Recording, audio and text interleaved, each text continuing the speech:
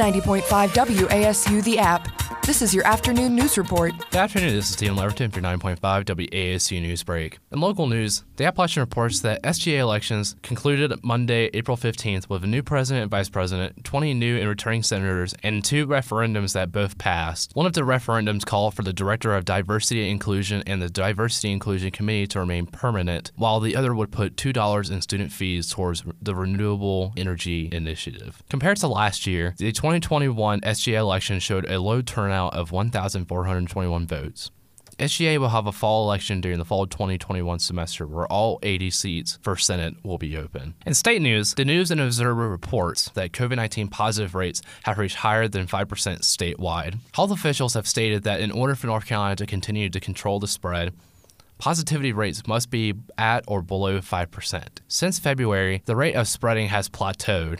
Currently, 22% of adults in North Carolina have been fully vaccinated against COVID-19. In national news, NBC News reports that 1 in 4 adults in the U.S. have been fully vaccinated. 40% of adults and 75% of seniors have received at least one shot. South Dakota, New Mexico, and Alaska are all leading other states with 30% of their citizens fully vaccinated. Since President Biden announced back in March that he hopes to see 20 million vaccines distributed by the end of his 100 days, the U.S. has experienced 2 to 3 million shots per day. Biden also announced that starting April 19th, all adults will be eligible to receive the vaccine nationwide. And now to your sports team with their sports announcement. What's up, App State Nation? Noah Thompson here to bring you your sports update for 90.5 WASU FM.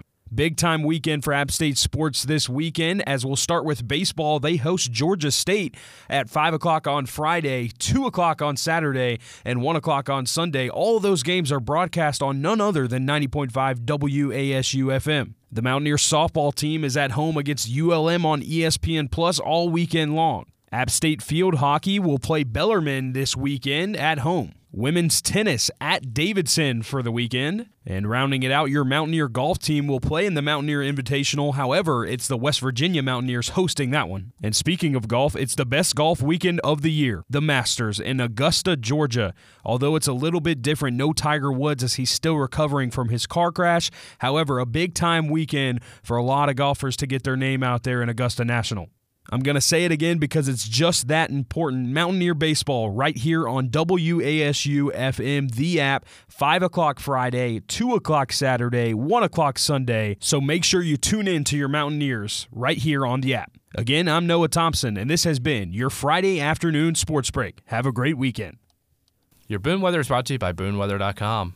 Friday's weather is partially cloudy with some afternoon showers, possible thunderstorms, as well as the high today reaches 70 degrees and the low drops down to 50. From 9.5 WASU FM, this is Stephen Leverton. For more up-to-date news, visit us at WASUradio.com, like us on Facebook, follow us on Instagram, and listen live on our mobile app.